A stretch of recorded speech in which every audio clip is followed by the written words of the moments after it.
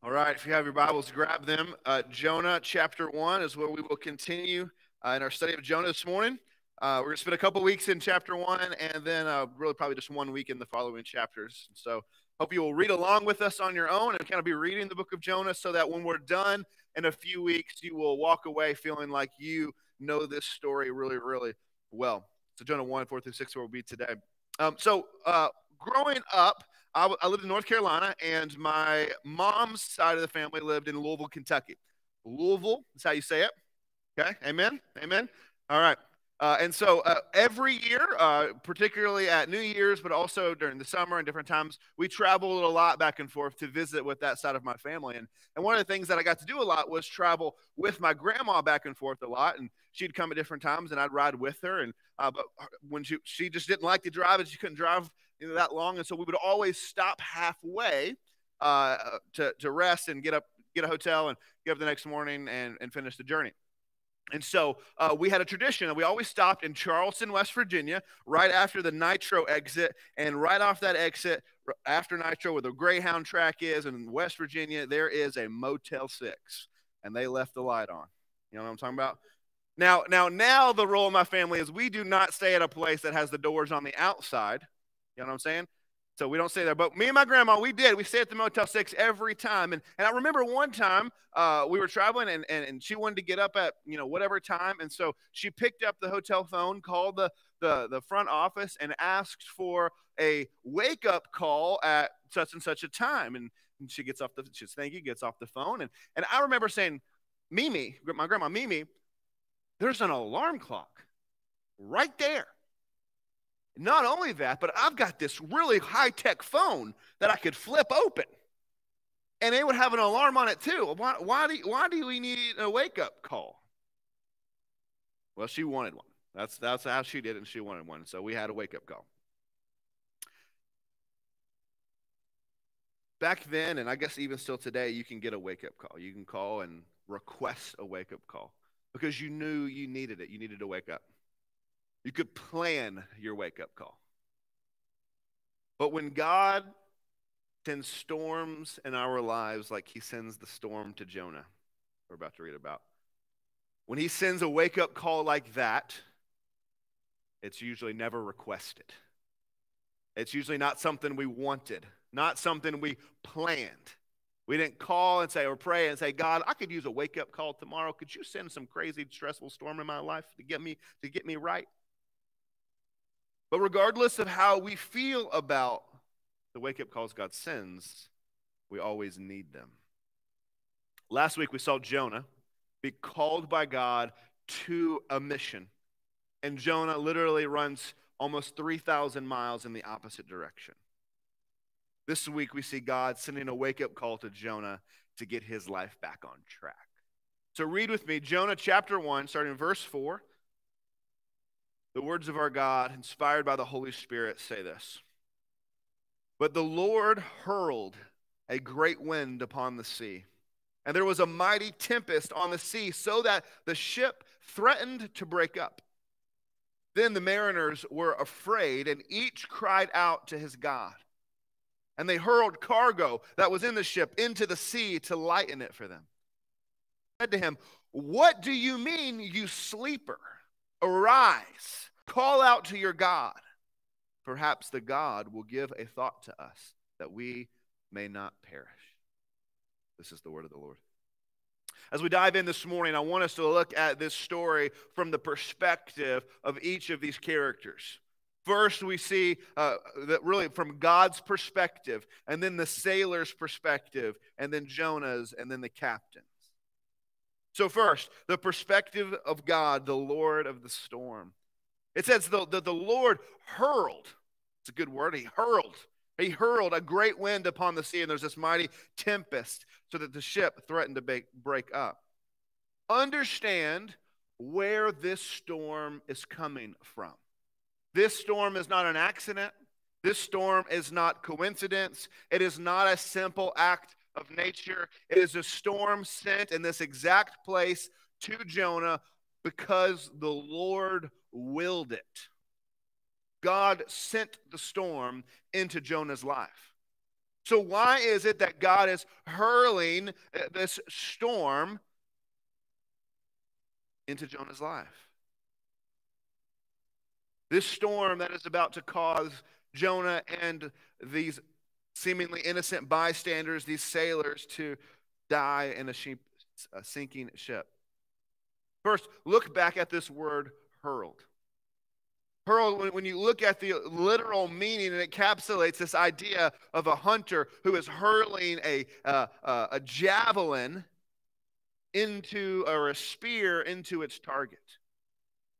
God is hurling this storm at Jonah because God is like a hunter coming after Jonah, seeking him out, chasing him down. The storm is the direct result of Jonah's rebellion. You see, sin and rebellion always have a storm attached to them. Our sin and our rebellion, our disobedience, our going against what God is calling us and asking us to do, always has a storm attached to it. Because when we sin and when we rebel against God, we are actually violating God's good design in the world. God designed the world and created it to function in a certain way. And when we go against the grain of that, we experience the direct result of that brokenness, because it's not the way the world's supposed to function. See, sin always has a storm attached to it because it goes against God's design of the world. When we reject God's purpose and call on our lives, we are actually rejecting God's best for us. So understand, God is not punishing Jonah for his sin and disobedience. He is not simply angry at Jonah and he is coming to get some payback. He's coming to show him who's boss. That is not what is happening. God is not getting his revenge. God is pursuing the heart of Jonah. He is coming to rescue Jonah. Not only does our rebellion cause the storms in our lives, but God sends them because he loves us. God sends the storms to rescue us. Hebrews chapter 12 says, "The Lord disciplines those he loves." Now, discipline is never fun, right? It is never comfortable. We never ask to be disciplined. We always try to get out of being disciplined. We can lie, we can wiggle, we can run. I can't tell you how many times I ran away when I was supposed to be getting in trouble, thinking if I'd just run, it wouldn't happen. It didn't work that way. But discipline is given for the good of the one who is receiving it. Now let me be clear. I'm going to have to step aside for a moment before I talk about this. Abuse, whether verbal, physical, is not discipline. That's abuse. Parents are sinners and are broken and can sometimes and have sometimes gone too far in their quote-unquote discipline. And so if you receive from your parent a discipline that did not come from a place of love and care, if it was not a measured response, if you received the brunt of your parents' frustration and anger and you were simply a punching bag, I am truly sorry. But I want you to know that that is not what the Lord's discipline is like. The Lord abhors abuse of every kind. Now, the Lord's discipline may be uncomfortable. It might even hurt a little bit, but it is never out of anger. You are never his punching bag. He is never flying off the handle in anger. He is never at his wit's end with you.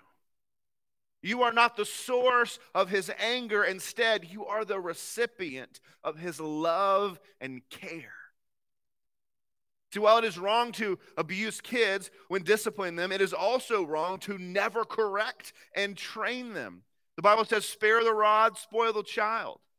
And whatever method you might employ to discipline your children, your discipline is good for them. And to withhold that discipline, spoils the child, turns them sour into brats. Discipline is good for them, even if it's not pleasant in the moment. And this is what God is doing to Jonah to wake him up. This past week, my 3-year-old, Lewin, my only boy, Scarlett comes running in, who's just older than him, crying because Lewin told her she was not beautiful. Which is foolish, because she is. And while Lewin is just 3 years old, and who knows where that came from, I could not allow the seeds of bullying and meanness to take root in his heart. So I treated this seemingly small issue of just saying a mean thing very serious. It would have been really easy for me to just say, Lewin, tell your sister you're sorry, tell her she's beautiful, and move on. It'd have been easy for me to say, y'all get along. It'd have been easy for me just to yell across the room to them and move on. But that wasn't going to be enough. That wasn't going to actually deal with the problem in Lewin's heart so that it didn't take root and grow. He needed a wake-up call. One thing that I say to him every night, he says back to me, is we say, boy goes down, girl goes free. That's what it means for you to be a man. The boy goes down, the girl goes free. He says it. And so I looked at him and I said, Lewin, you hurt your sister with your words. I said, this is very serious. I said, Lewin, you took Scarlett down so that you could go free. So that you could feel better about yourself. You hurt her with your words. So I disciplined him. He cried. He said sorry to his sister. He hugged her. He told her she was beautiful. But then I hugged him. And I said, look me in the eyes. And he always does this. I said, look in my eyes, son. I love you. You are mine. I am not angry with you. And I kissed him and I hugged him and I tickled the snot out of him. So that when he walked away from that encounter, he knew what he did was serious and wrong, and he should never do it again. But he also knew that I loved him more than he could ever imagine. And that is exactly what God does. My discipline was not to vent my anger. It was not to just correct my son and for boasting in my own ego. My discipline was because I loved him. Now listen, I'm a sinner and I get parenting wrong a lot. I blow up plenty. I mess up. I don't always get it right, but the Lord always gets it right. When you go astray, it is not loving for the Lord to just leave you to your own devices and say, well, I hope they figure it out. It is not loving of the Lord to continue allowing you to hurt yourself or spiral down and to become a person that is ugly. Instead, it is loving for him to give you a wake-up call, to send a storm to open your eyes to the truth and lead you into repentance. It stinks in the moment. It hurts sometimes. It is hard, but it is for our good, and it reveals the love that God has for us as his children. That he would not leave us to our own devices to spoil, but is always after our hearts for our good. Sometimes he sends storms to rescue us. You know, sometimes we think our sin only affects us, that it's an individual thing, but it's not true. It affects those around us. It hurts others. And in Jonah's case, it hurt and affected the sailors. So let's see it from their perspective. The fearful sailors. Verse 5, he says, then the mariners were afraid, the sailors were afraid, and each cried out to his God, and they hurled cargo that was in the ship into the sea to lighten it for them. Now understand, these sailors are trained professionals. These guys know how to sail a ship. These men knew the sea. They knew storms. They had been sea tested. You've heard the phrase, cuss like a sailor. Well, these men cussed like sailors. They were hardened men, not afraid of much of anything, not easily scared.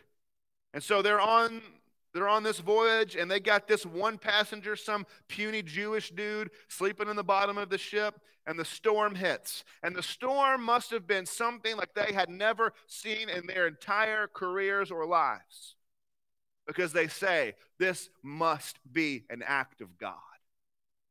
That the storm was so violent, so over-the-top ridiculous, nothing that they had ever seen before, that their only conclusion can be that a God has done this. And they were right. And so the sailors, who were hardened men, were afraid. And so what do? First, they begin to cry out to their gods. And we don't know which gods they worshiped, but I can imagine they cried out to everyone they could think of.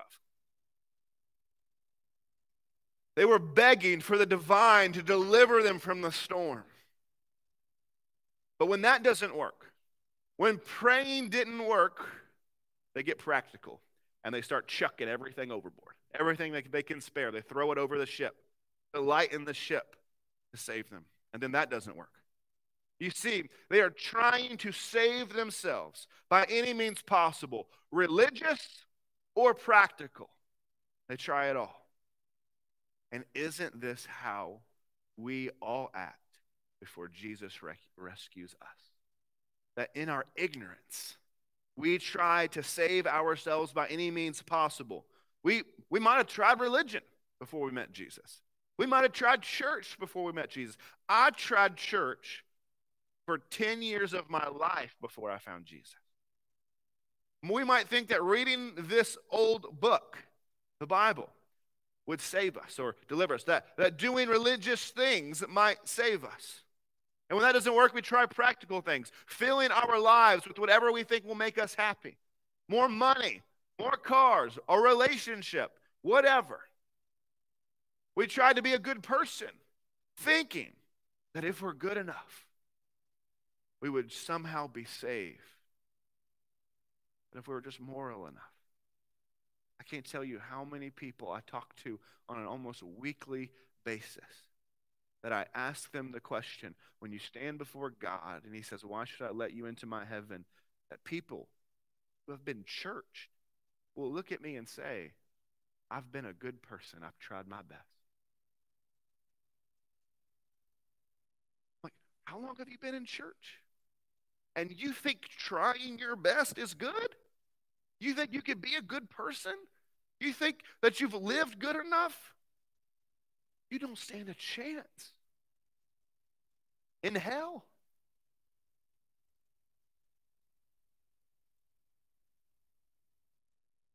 The sailors learned the same lesson that all of us did before we met Jesus. That when the storm of judgment will come, when God's judgment comes upon us, in their situation, it's in a literal storm. Nothing can save you except knowing the one who is the Lord of the storm.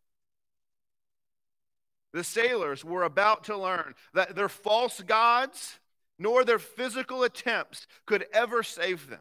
Their practical things, nor crying out to their false gods could save them. And we need to learn and be reminded of the same lesson. That our goodness, our religiosity,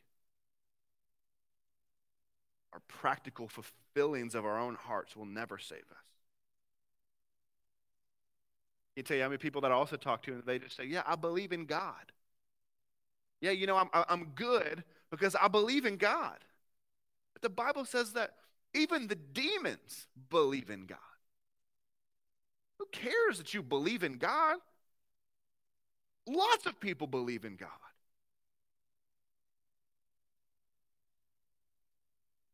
If you're going to make it through this ultimate storm of God's judgment, there is only one path through. It's not your goodness, not your belief in God. It is to cry out for mercy to a crucified and risen from the dead Christ. But the only way you can know this Savior is if someone tells you about him. And right now, these sailors have done everything that they know to save themselves. They've cried out to gods. They've thrown stuff overboard. None of it's working. And their only hope lies in a sleeping prophet in the bottom of the boat. And just as many people in your life's only hope lies in the knowledge that you have. And sometimes, sadly, it takes a storm for us to finally wake up and share the good news that we've been called to share. And so while these, let's look at this last one. While the sailors are scared to death, praying, throwing stuff overboard, having no idea how to save themselves, Jonah is sleeping. It's the reversal of how things should be. The pagans are praying, and the prophet is sleeping. How ironic is that? The pagans are praying, and the prophet is sleeping. God has sent a Category 5 hurricane to get Jonah's attention. Jonah has run so far from God that he cannot hear that God is screaming at him through this hurricane. When we rebel against God and his will, when we sin, it changes us slowly. It hardens us over time until we are so hard that not even a raging storm from God can wake us up. Like the frog in boiling water. You know this, right? Where you put a frog in water, put it on the stove, and just turn it barely on and slowly warm it up, then a little bit more, slowly warm it up, a little bit more. Eventually the water is boiling and the frog's just swimming until he dies. In the same way, when we are sinning or living our life against the will of God, slowly we grow used to it. Like calluses on our hands that numb us to the pain of using a shovel, so do our hearts grow numb to hearing the voice of God. Our consciences grow callous, and like Jonah, we don't think our rebellion against God is that big of a deal. I mean, like other people do it, right? I mean, like I'm not perfect, I'm just human, right? I mean, like we may make all the excuses, and eventually we just find ourselves sleeping in the middle of a hurricane from God, and we can't hear our Savior trying to wake us up because we are so hardened ourselves and calloused ourselves against him. Instead of waking up excited every day about the Lord and his work in your life, instead of the deep joy of walking with him, instead you wake up and just go through the motions. So here you have Jonah with an assignment from God to go to Nineveh to share a message that could save them. And his heart is so hard that he cannot see the good in such a mission. And now he is on a boat with a bunch of pagans who are in a storm, literally about to head for hell when this ship breaks apart and sinks. And they need to hear about the mercy of God that Jonah alone knows. He's the only one who can tell them. And in their hour of need, Jonah is sleeping on the bottom of the boat.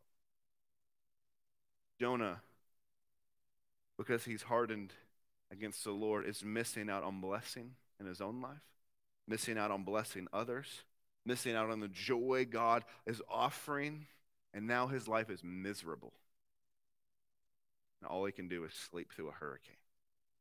His heart is so callous that though God is yelling for him, he cannot hear. The question is, can you hear? Can you hear him? Are you living for him? Does your heart leap at his voice? Or has his voice become so quiet in your life that not even a hurricane could get through to you? That it would just sound like background noise? Have you become so numb and calloused? Have you simply gotten used to the absence and silence of God? Is the absence and silence of God in your life just normal? Because if you ignore him and reject him and don't listen to him long enough, eventually when he shouts for you, you won't hear, you'll sleep right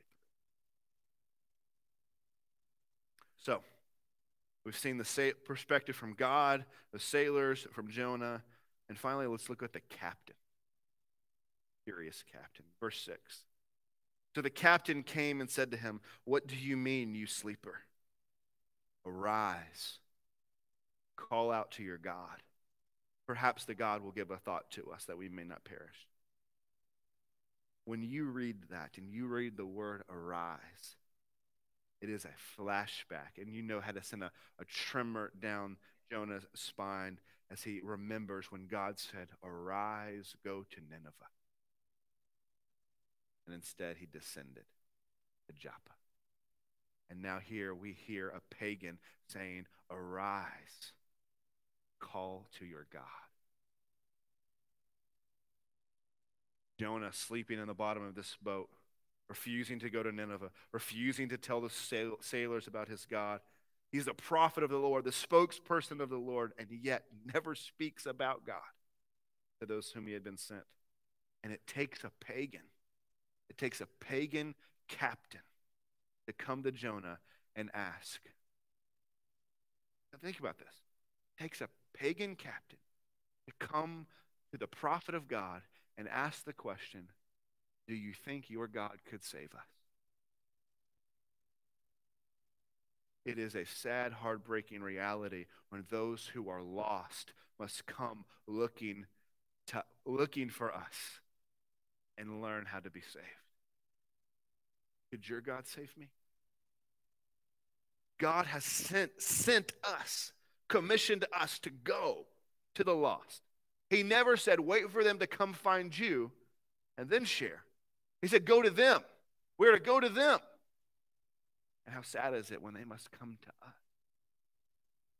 When we have to wait for them to come walk through this door because they decided their life got so bad that maybe church could do it. Then, oh, you're here. Okay, yeah, we'll help you. Not the way it's supposed to be. We're supposed to go out those doors to them. Kevin Azell, the president of the North American Mission Board, said this. He said, I'm convinced that more people are interested in hearing the gospel than most Christians are in sharing it. What a sad reality that is, if true. That there are people out there more interested in hearing what we have to say than we are in sharing it. I want you to ask yourself this question. If God called you right now to share the gospel with someone in your life, would you do it? Do it. Now understand the reality. God has called you to share the gospel with those in your life. Have you done it?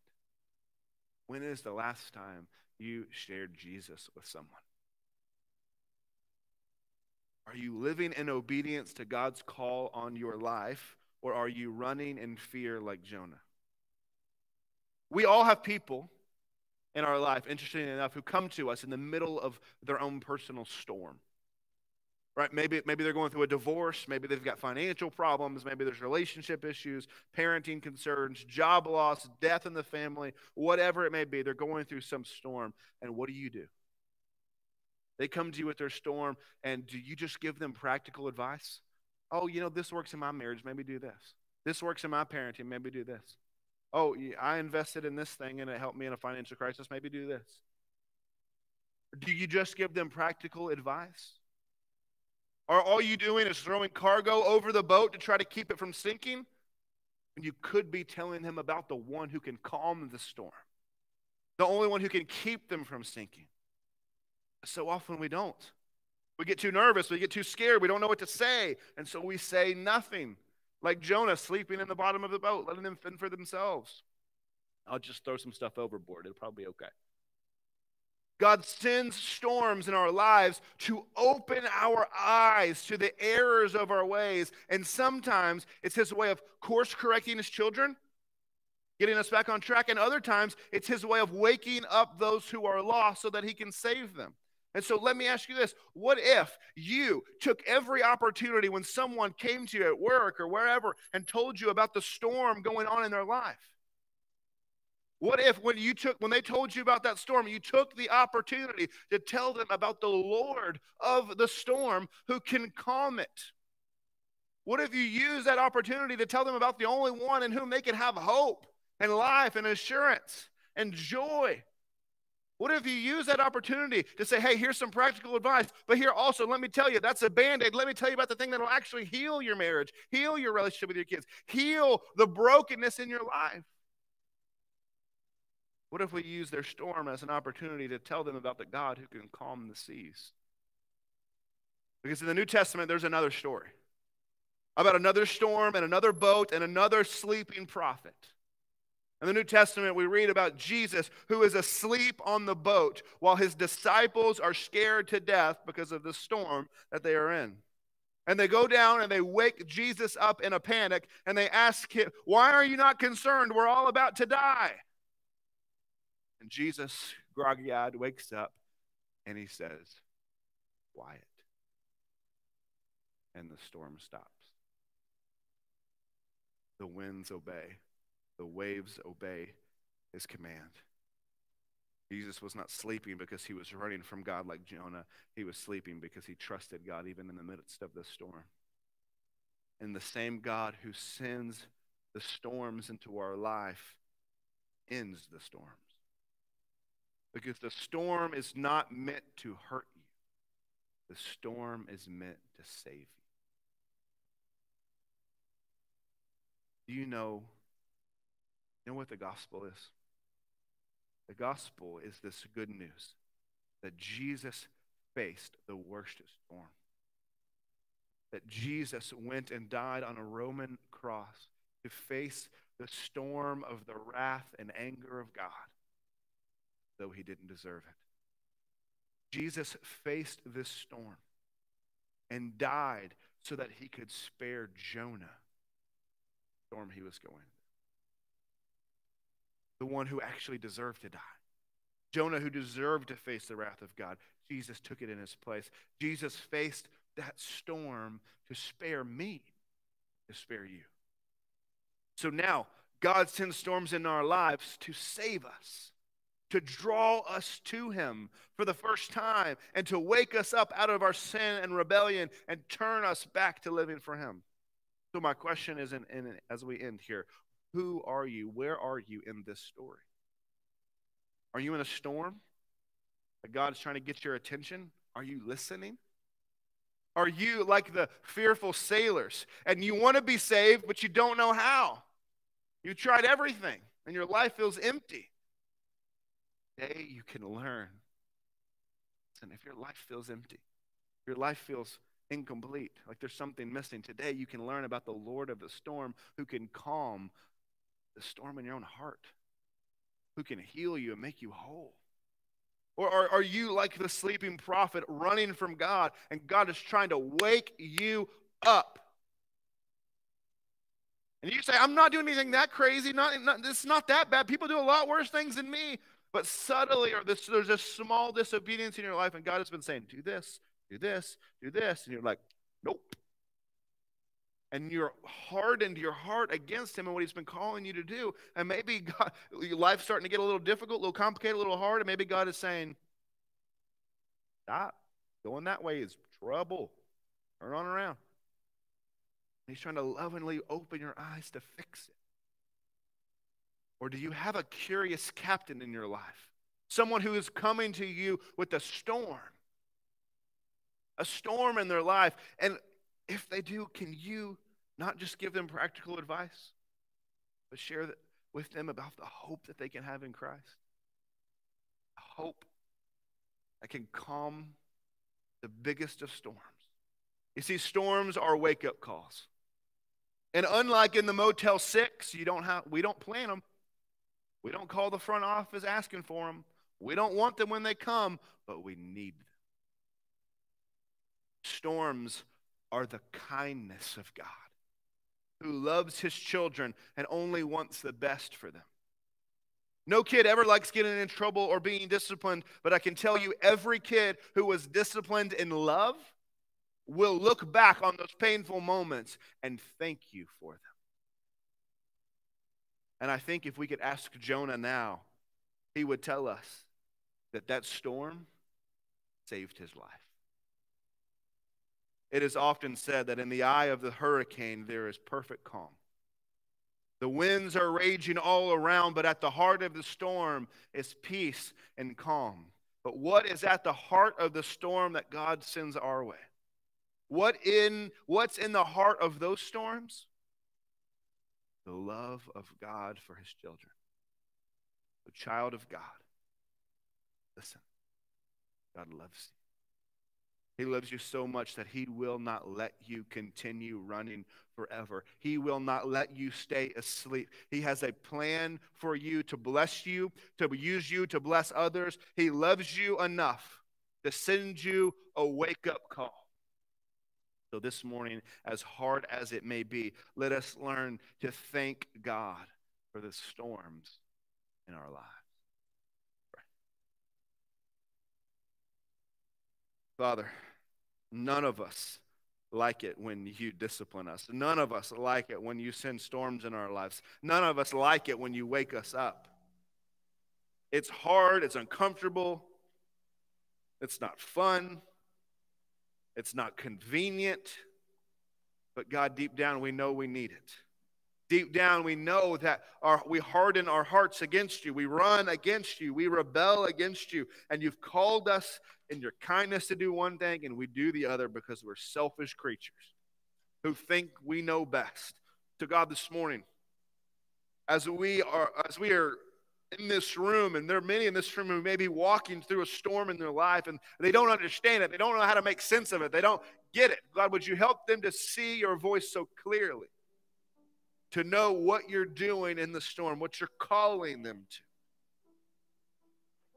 God, if there's anyone in this room who doesn't know you, who's lost, who's like the sailors, who want to be saved, but they've tried everything, tried religion, tried filling their hearts and lives with everything, but nothing seems to work, and they are just at odds with how to be delivered and saved and made whole. God, would you show them this morning that you are the Lord of the storm, the only one who can do it. If that's you this morning, as we sing this song, me and some other of our deacons are going to be up here. Would you just come and say, Brent, I don't know what to do. Would you just come and say, Brent, I want to be saved. I want to be made whole, and I don't know how. I've tried church, and tried religion, tried these things, and it doesn't work. Let me show you the Lord of the storm. Let me show you a Jesus who would be crucified and risen for you, who would love you deeper than you could imagine. And if you're here this morning and you are now sensing that the storms in your life, God has been trying to wake you up to something, that God has been trying to get your attention, to call you to repentance and his kindness. He's been trying to show you to stop living a certain way, to turn. Maybe this morning you need to come up here and kneel and pray. Maybe you need to come up and pray with one of us or just ask us to pray for you. We would love to do that. But whatever God calls you to do, do not ignore him. Do not be like Jonah, ignoring his voice, sleeping through a Category 5 hurricane as God is screaming at the top of his lungs to save you as you are headed for a cliff. Do not ignore him because he is screaming out of love to deliver you. Listen to his voice. Open your ears and heart to it. And no matter how scary it might be, do what he's calling you to do because it is for your good. And like Jonah, I think we'll look back and say, God, I'm glad you sent that storm, and I'm glad you called me back, and I'm glad I listened. However you need to respond this morning, listen to his voice and do as he says. He's all wise and all good and all loving. Give us strength, Father. In Christ's name we pray. All those people said, stand and sing together.